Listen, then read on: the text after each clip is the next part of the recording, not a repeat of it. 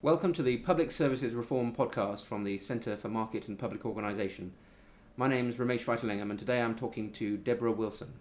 And we're going to talk about some research she's been doing looking at how to measure school performance and in particular how measures of performance are used in constructing league tables of school performance.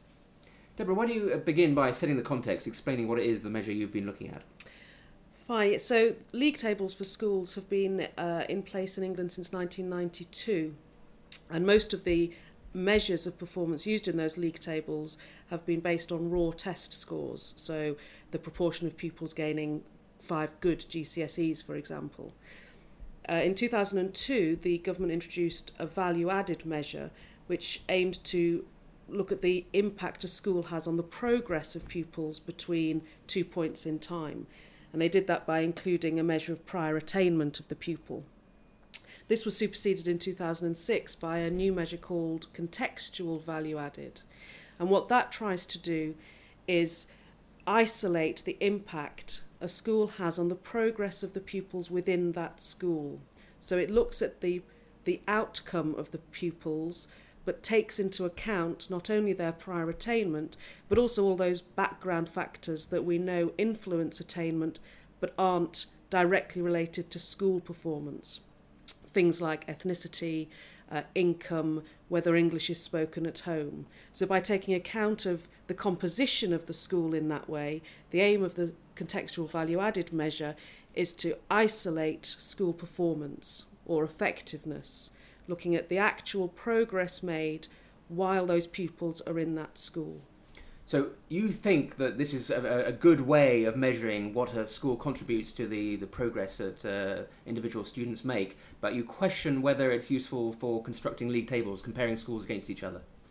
Exactly. So what you have with the CVA measure is because it tries to account for all the factors that we know impact on pupils' attainment but aren't within the direct control of the school.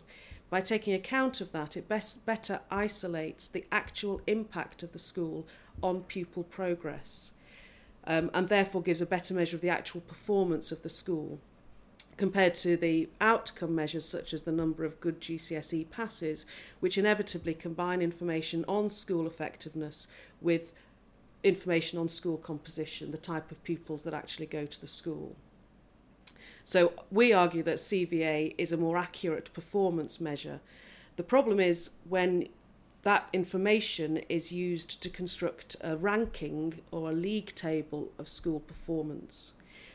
What CVA does is it gives a measure of the impact of progress. The statistical methodology which is used to calculate it, however, because the numbers of pupils in schools are relatively small, statistically there is an area of doubt or uncertainty around each individual CVA score.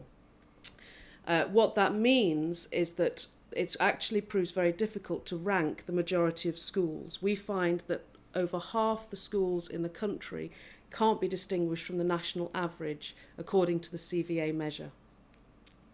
Okay, so what do you think that means in what we do from here?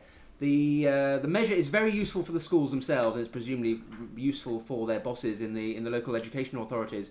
But you want to, in a way, keep this secret from the parents. You don't want it to be taken by the newspapers and turned into league tables, or taken by the government and used in that way.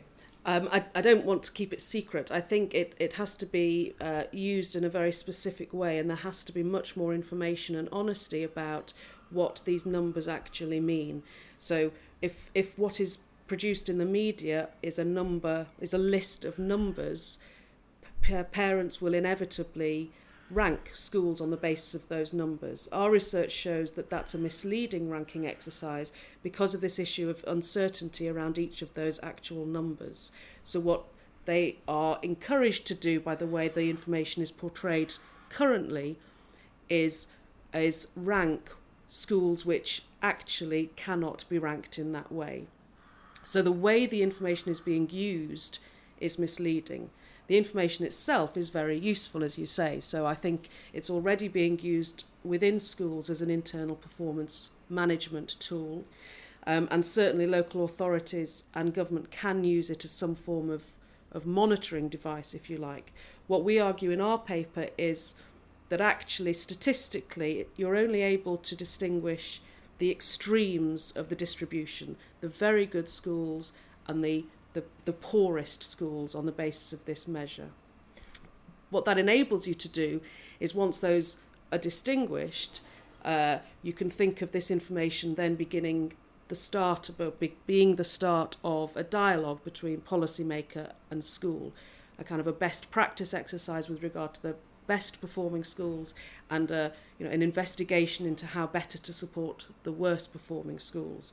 What we argue is the information can be used in that way, rather than it being tied to a parental choice agenda and creating league tables, the ranking within which is largely spurious. The trouble is that people love league tables, don't they? Do you really think we could say goodbye to them in this context? That's true. I suppose then, if that's the case, large warning signs need to be put on them. Deborah Wilson, thank you very much. Thank you.